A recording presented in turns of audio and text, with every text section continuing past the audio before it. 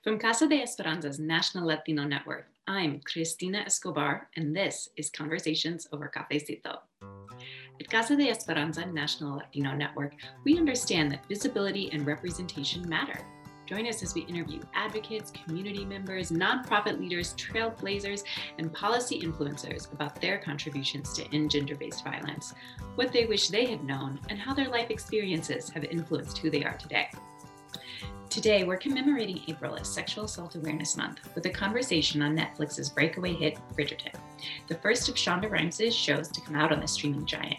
Bridgerton is based on a series of romance novels and so features lots of sex scenes. But there's a problem. The show demonstrates a murky understanding of consent, even as it tries to explore some of the ways sexism and limiting gender roles get in the way of love, pleasure, and romance. Plus, while Bridgerton is theoretically set in a fictional post-racial past, there's still a lot of issues around colonialism, colorism, and representation, such as the fact that there are no Latinos.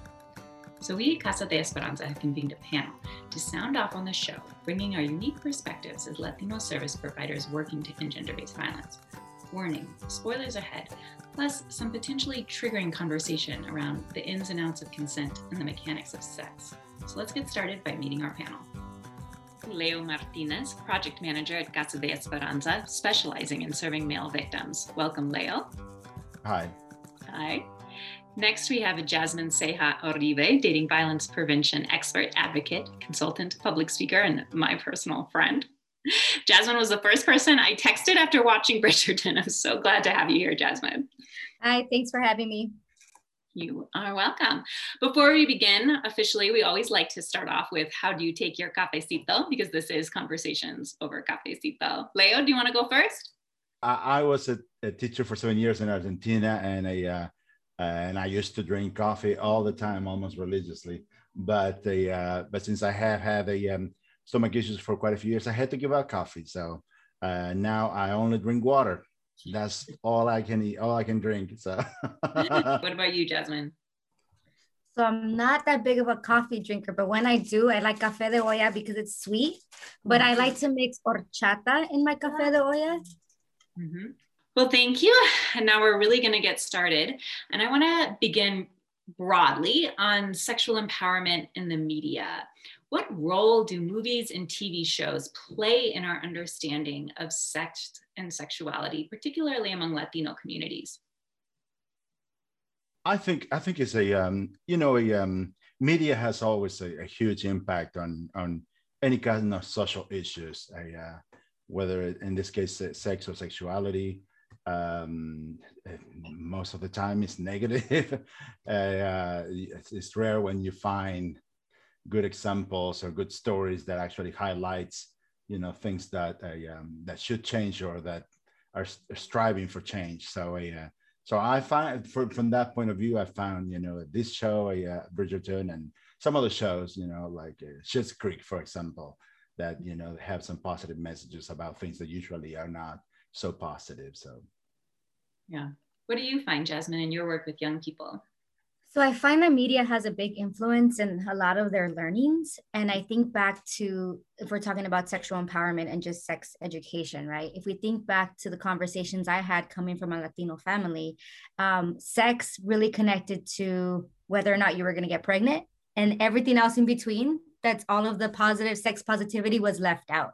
So a lot of the sexual exploration came from friends or what we saw in the media. And I related to that with Daphne's character in Bridgerton because she had to go ask someone who was very close to her, right? Like someone who I would consider maybe close enough to her, be her peer. And I think back to being a young Latina and not really understanding certain things myself and leaving it to movies and having these conversations. So I feel like it has an influence in how they learn and what they learn, and more than conversations with their parents, which I hope it does come to that, but conversations they have with their peers. So there's a lot of exposure and question marks is what I would call it with media. I would agree. At Casa de Esperanza a few years back, we did a study as part of launching the Decimos No Mas campaign. And we found that young people, actually young Latinos in particular, care more about what their family has to say, but there's a hole in actually having those conversations. And so then, right, the media does come in and fill it in, and maybe doesn't send all of the messages that we would like to receive. So, we want to encourage folks to have those conversations within their families, because we know it's so important, but we also know that there's a gap there between the knowledge that we need and the knowledge that young people are actually getting. And that's something that you see on Bridgerton, right? Like, our heroine Daphne starts out with so little knowledge. Like, she doesn't know what sex is. She doesn't know how reproduction works. She doesn't even know that, like, her body can be a source of pleasure. She has to be told that. So I want to know kind of what modern lessons we can take from her story. And I also want to say that when she does reach out and ask her mom, she does not get useful she does not get useful information. So speaking about the modern day, obviously now we can Google stuff, but I'm not necessarily sure we want Google teaching our kids about sex either, right? I agree. And I think with all these exposures, they're missing the context, missing that much needed conversation of that practical knowledge of how does it apply to my day-to-day relationships. Mm-hmm. And that comes with modeling healthy relationships with from parents to children, right? But I think just the fact that she was so naive and in the nicest way. Some of the modern lessons that I would hope that, families and young people can really see is that information and exposure to information without context and practical knowledge is not really that helpful. And we think that we have to shelter these conversations, especially with, I'll use young women, for example, that the storyline in Bridgerton seemed to be like preparing her to be a good housewife, preparing her to be a good mother. But the fact that Simon had to even teach her what pleasure was, like, I hope that mothers and daughters can see this as talk about those things in a sex positive way. Like, don't just leave it up to question. Don't just leave it up to whether or not your daughter is going to make a great wife. Like, actually empower your daughter to be a great woman. And that means knowing herself, knowing her body, and knowing what her body can do, and knowing what a man's body can do. So I think all of those modern day lessons, I would just say is, talking about something like sex without practical examples or how it connects to relationships is really missing the gap. So apply these concepts to day-to-day real events so they can apply it to their own examples of relationships. And, having been worked with the LGBT community for many years, I've seen so many issues with consent in which, especially, gay kids, they just don't have no role models. They have lack even peers to give them much information, and it's getting better over the years, but still, what is this? So without that, they get themselves in situations which they're giving this implicit consent to things that they're not agreeing to, and then then becomes the guilt and the shame and everything that comes with doing something that they were not so comfortable doing with. So I think that more knowledge is always the way to go to facilitate uninformed consent. One thing that I wanted to go back before is just about, and you were talking about knowledge before, and I just wanted to mention that I had the opportunity to do with Latino Link, one organization that I co-founded in 2015 in Atlanta. We were doing programs to talk about sexuality, including what is LGBTQ issues, and with parents and with youth. And what we found early on is that with parents, there was so much to talk about, but with youth, they have the knowledge for the most part. They had the terminology. They just needed more details. They just needed context. There was a lot of knowledge, but with no context and no sex positivity, like Jasmine was mentioning. There was nothing. It was sort of like a sterile version of knowledge. So nothing about sex, as a source of pleasure, which is what usually parents are so afraid to convey to their children. Anything about that. So I think in her case, the mom does such a bad job of what we would call the birds and the bees and the birds and the bees. This kind of a conversation with Daphne, and she ends up getting most of her information from the maid, from Rose. So that's it's and I think that has not changed much if you put it in context nowadays. That still a lot of people get, that other part of the knowledge that I'm talking about, that context, they get it from their friends or from slightly older friends or acquaintances, and not, and it should be from the parents. It should be from people that are the closest with. So that has to change. Yeah, as a mom, I felt for the Bridgerton matriarch, but also I was like, you're failing your daughter right now, and she needs you. And then when Daphne later was mad, I was like, she has a right to be mad because her mom didn't do right then. And I also think, April is Sexual Assault Awareness Month, and there's sort of this idea about like, how much knowledge do you need to be able to give consent? And does Daphne's knowledge, and does our knowledge in general, inform our ability to give really meaningful consent? I think there's a room for exploration and sort of learning as you go, but there's also like this kind of question about how do you consent? And it's really actually at the center of Bridgerton. How do you consent to something you don't really know what it means, or like how it works?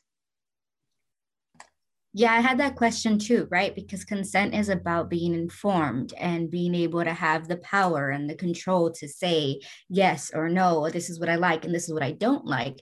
And her lack of knowledge does not give her the space to really dissect what are her wants and what are her own needs. I think she was basically consenting to being a wife.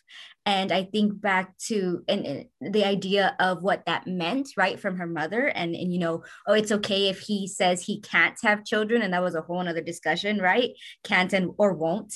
But I think back to something my mom always told me. And she said when she got married, and my parents, this is an interesting conversation about just how we have sex conversations. My parents got married in April. I was born in September. According to my mother, she didn't have sex until after she got married. The math doesn't add up there, but that was something she told me because her parents, when she was pregnant with me, my lovely grandfather told her, now that you're married, you need to do whatever your husband wants when he wants.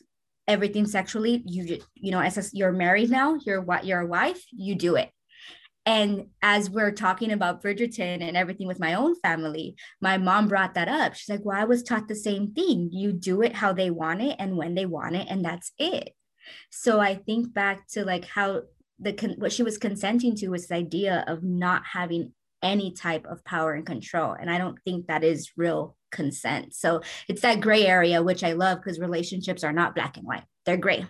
There's labels and definitions, but there's so many nuances and things that happen in between that's what I love doing, is like unpacking that conversation. So I don't know if she had everything she needed to consent to being a sexual, sex positive sexual being. I think she just consented to this idea that wasn't fully informed. I agree with what Jasmine was saying. Without knowledge, there is no consent. So there has to be a balance. And, and I understand the idea that you were mentioning about exploring as much as you can, but you have to have enough knowledge for that exploration to not be harmful. Otherwise, it could become harmful at any turn.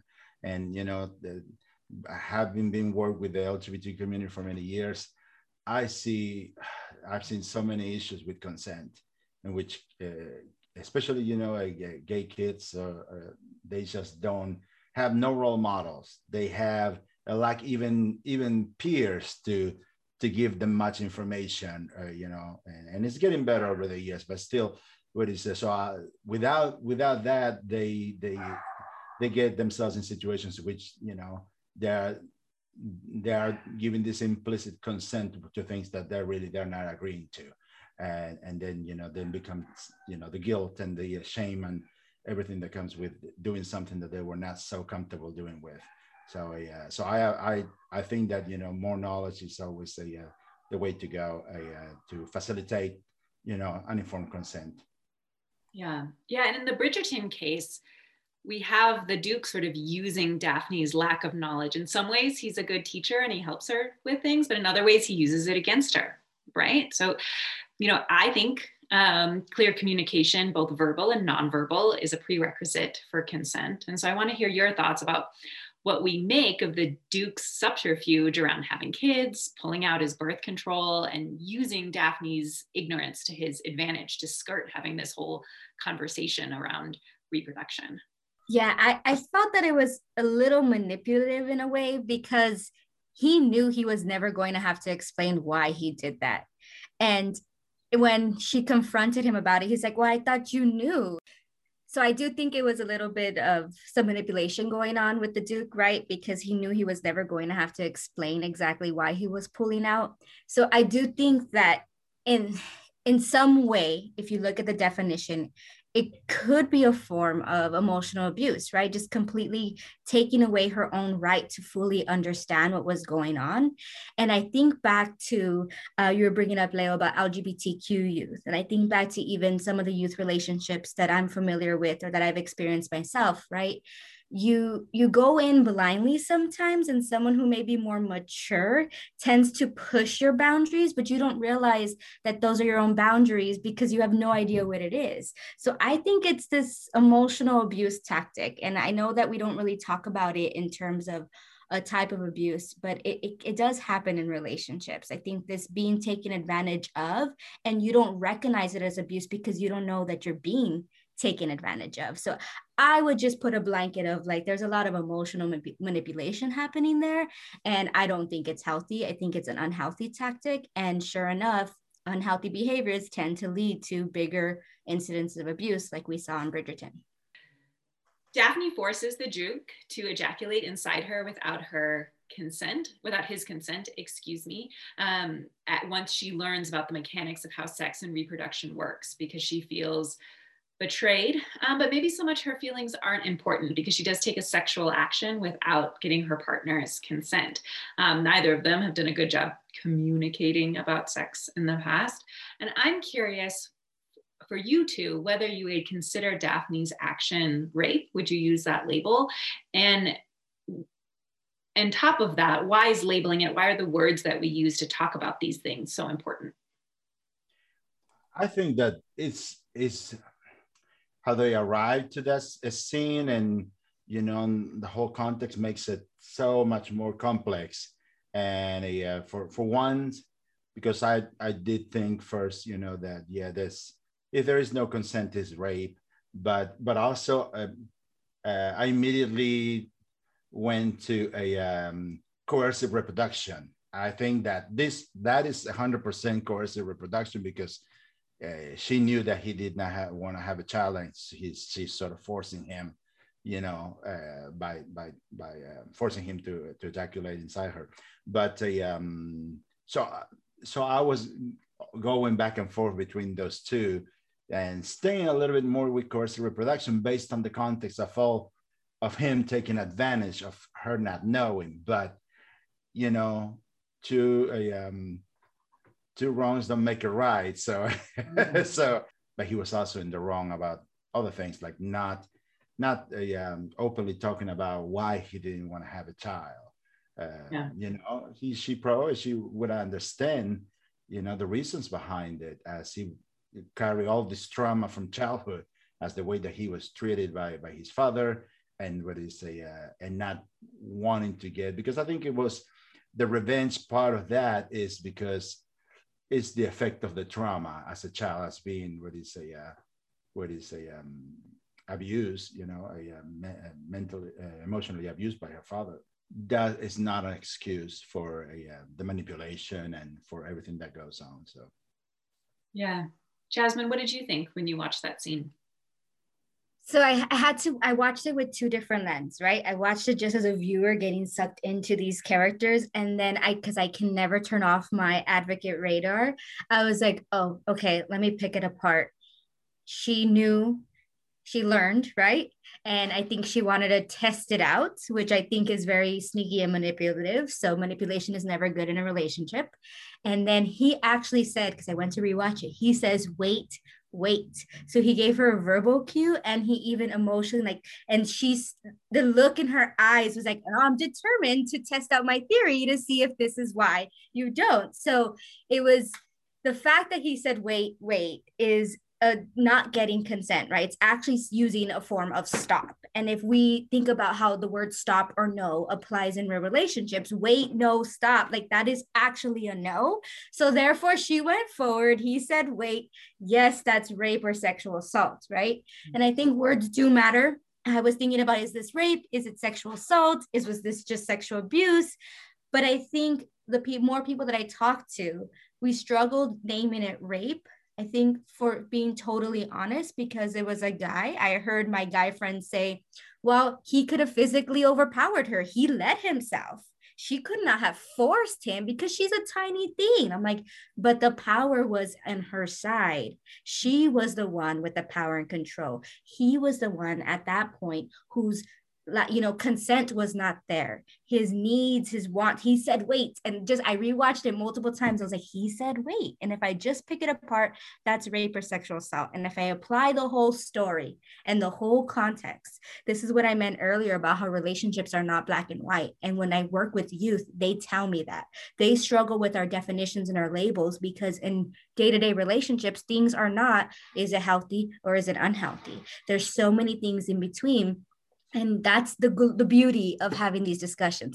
Bridgerton is supposedly taking place in this like fictional past that is post-racial in some sort of ways, but the people making the show are not post-racial. They are our peers, and us watching it, right? We're not post-racial either. Like, we live in this world with all of these biases and structural inequities. And I really felt that the show sort of betrayed its idea of this post-racial alternate reality thing, and how it portrayed the aftermath of that scene, and how it focused on white woman Daphne's feelings and emotions solely. And you don't really see anything of the Duke's emotions. It's all about how she was hurt, so she acted out, and no reaction from him about what he felt like from having been violated in that way.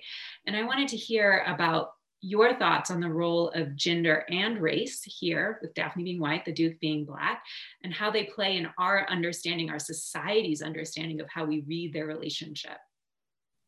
That is a great question. And I think there's this bias and just inherent or societal of her being this docile, weak white woman, and then you have this aggressive Black man. Like, I didn't like the play into those roles, and I thought that it was very stereotypical, even for a show that was trying to break racial stereotypes, right, by having the queen and such. So I feel like there's still so many subtle stereotypes that we carry, and people that I've had conversations with carry, that I think they just thought that she was the victim from the get-go. And I think race played into that. And I'm struggling with explaining it, other than that's the classic storybook tale of an aggressive man of color taking control over a woman. And the fact that gender too, right? It's really hard for us to have conversations about young men or men in general who experience abuse. Like, we're still not there.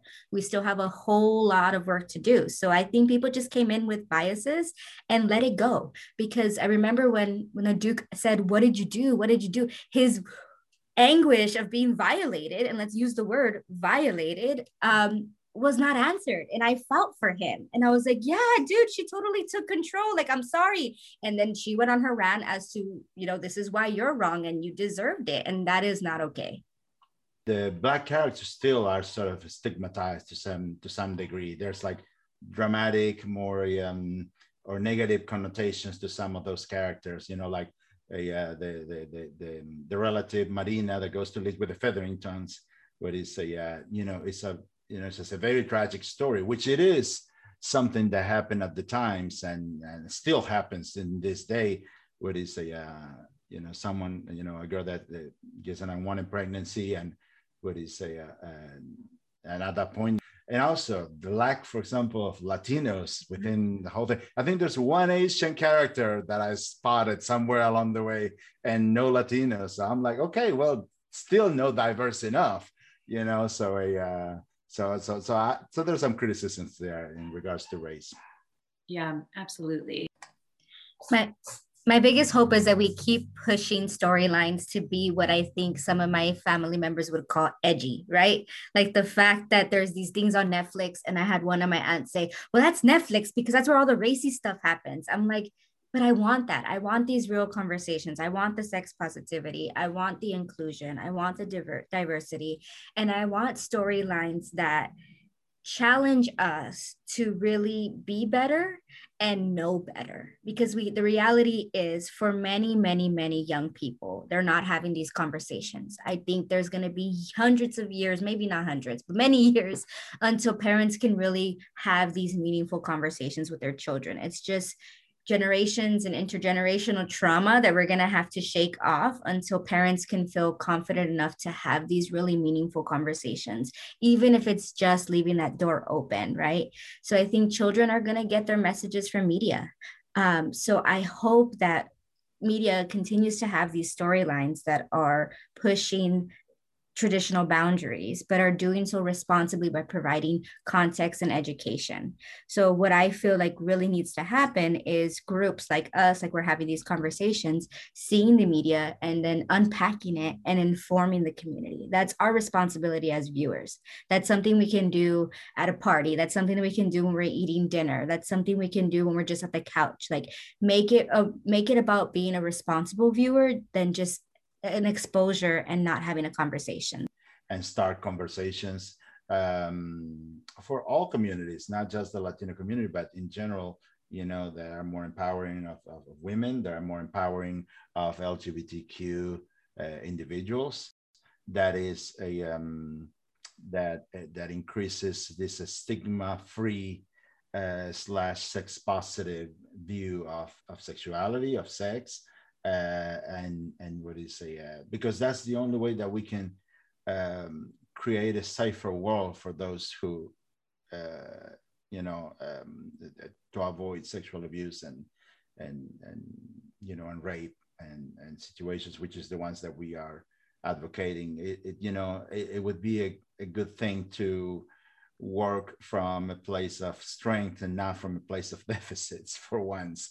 And say, okay, well, we're having these conversations because we're preventing.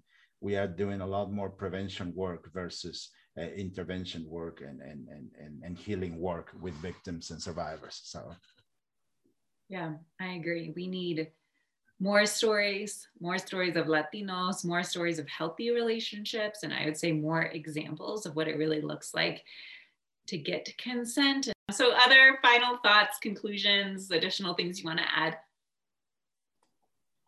There's so many thoughts that I had in this conversation, and I'm sure that it'll bring more conversations for people that are listening. And I just want to leave with something I always say, is that if anything that we mention sparks more need for conversation, or even just a thought, like there's organizations that can support you and there's resources. So just like we unpacked a show, like reach out to people in your community who can help you unpack that, right?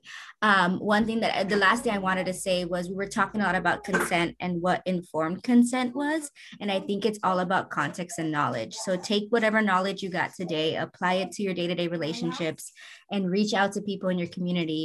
Thank you both, Leo and Jasmine, for spending this time with me, for lending us your thoughts and expertise, for wading through Bridgerton on my behalf.